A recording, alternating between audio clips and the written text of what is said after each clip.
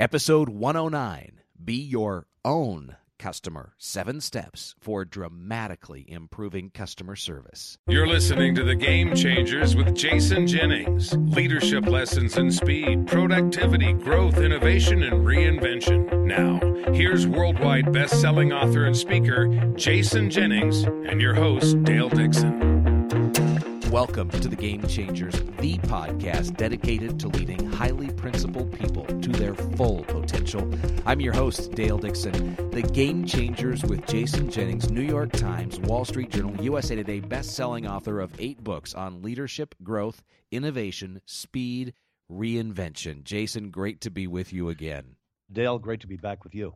We've both been flying a lot, but I think you're having some much worse experiences in the air than I've had, and you've got a doozy of a story for us on a recent flight. I do. So I fly several 100,000 miles a year, and I'm used to minor inconveniences. I'm used to things going wrong. I'm used to flights being canceled, and I really don't get too upset about much anymore. I decided years ago I don't want to have a coronary in an airport someplace or on an airplane, so I'm the guy that pretty much just goes along with a smile on my face and doesn't say much.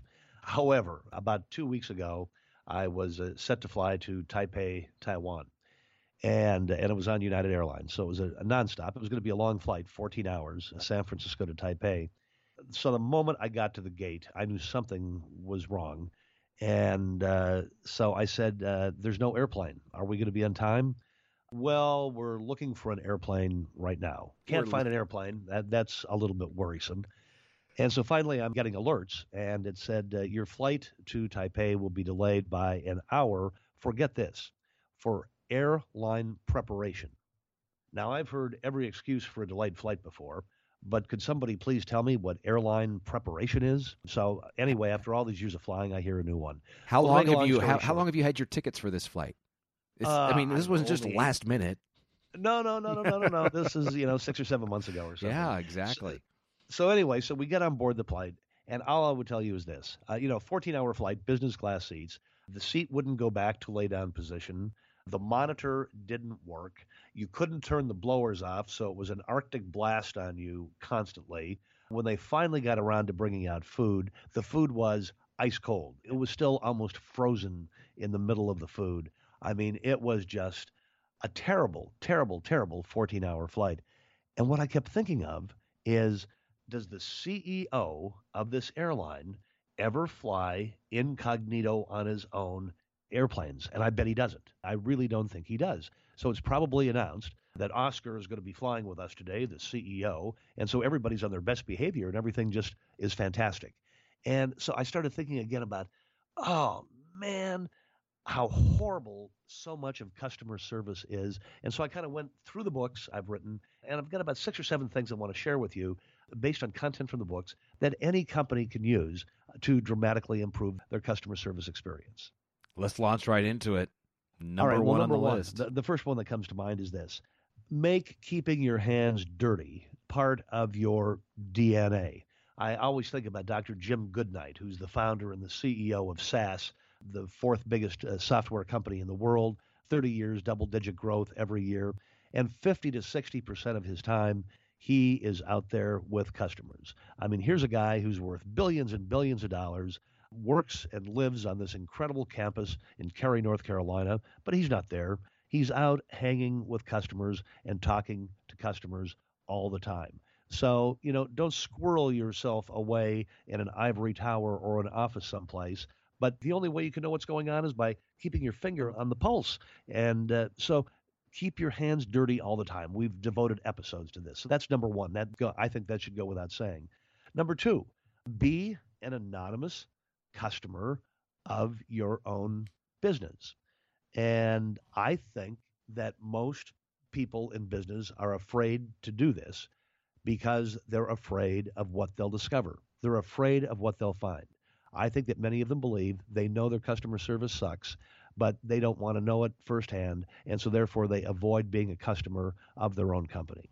Last week, I was on hold with Comcast, or on a telephone call with Comcast for 2.5 hours. 2.5 hours on a very, very simple matter. The CEO of Comcast should spend 2.5 hours on a telephone call trying to resolve a very small issue.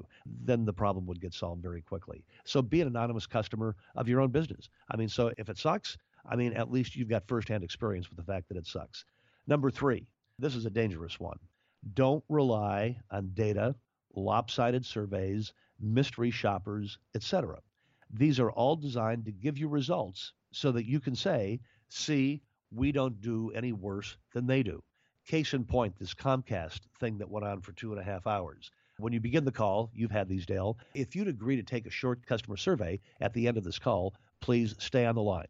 And so I stayed on the line. I was really just going to rip them a new one about this 2.5 hour experience on this telephone call with about 18 different people. But you know what? These surveys are rigged. And you know why they're rigged? You never have an opportunity to evaluate the company. Now, based on the last customer service representative you spoke with, how would you rate this person?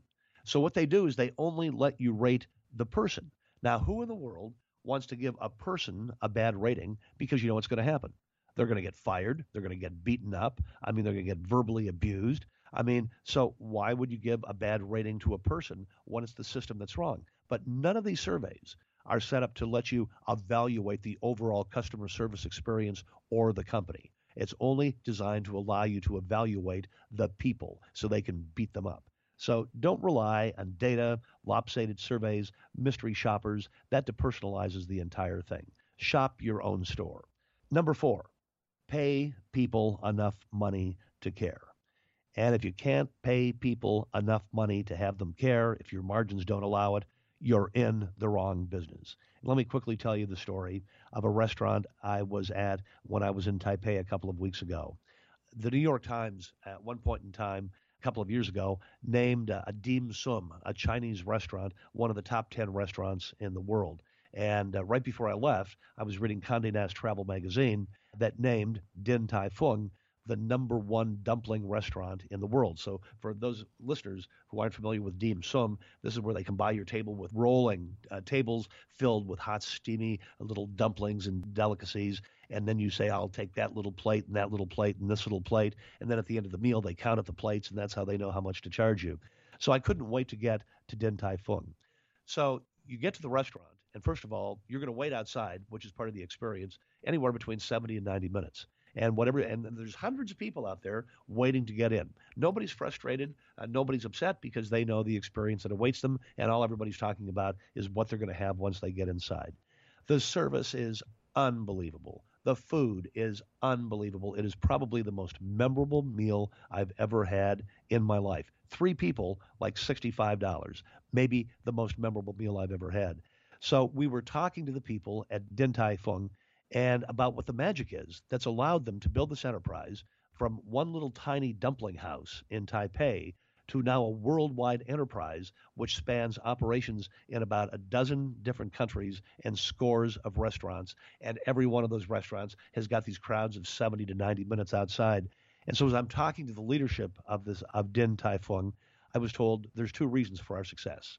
And I said, what are they? They said, number 1, we pay our people double what the market will pay. And secondly, we're committed to growth because everybody who comes to work for us, 1, is going to make twice what they would make anyplace else. And secondly, we're always growing so that there are more and more opportunities for leadership and management positions within the company. In-N-Out Burger does the exact same thing here in the U.S. In-N-Out Burger routinely pays their people $14, $15, $16 an hour. And what do you get? Well, there's always a line outside the In-N-Out Burger. I mean, people can't get enough. The company is making great money. They're doing well. So if you're paying people $6, $7, $8 an hour, $9 an hour, what do they care? And you're going to have a constant revolving door. So there's no way you can offer great customer service unless you're paying people enough. And so if your business can't afford it, then find a new business. Obviously, you got a bad business model. But I want to pause because you said 3 people ate for $65 in this restaurant. Yep, one of the top restaurants in the world.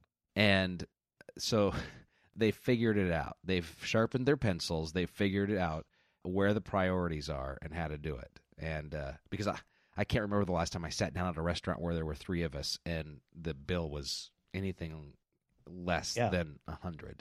So and as I said, probably the most memorable meal I've ever had in my life. In Taiwan, The average monthly wage, if you get out of college or a technical school and go to work somewhere, your starting wage is going to be about $700 or $800 a month. That's low by Western standards, but that's what it is. However, Din Tai Fung pays $1,500, $1,600 a month, twice what the average wage is in Taipei and in Taiwan. So they've figured out how to make it work. So next on the list, systematize it. I mean, you have to have the pilot's checklist. I mean, systematize everything that you can systematize so nothing falls through the cracks. Number 6, you have to empower people to use their own initiative to take care of your customers. The problem is you don't want to be empowering people who are making $6 or $7 an hour because they don't care. And you know what they're likely to tell the customer. And then number 7, I write about this in one of the books, know the potential lifetime value of a customer. Howard Schultz at Starbucks, now with 25,000 restaurants around the world and coffee shops around the world, figured this out very early. Back in the day when a latte at Starbucks was a couple of dollars, he said, if somebody has a latte a day, that's $500 a year. Over 20 years, that customer could be worth $10,000. And so we've talked about this before on one podcast quite a while ago.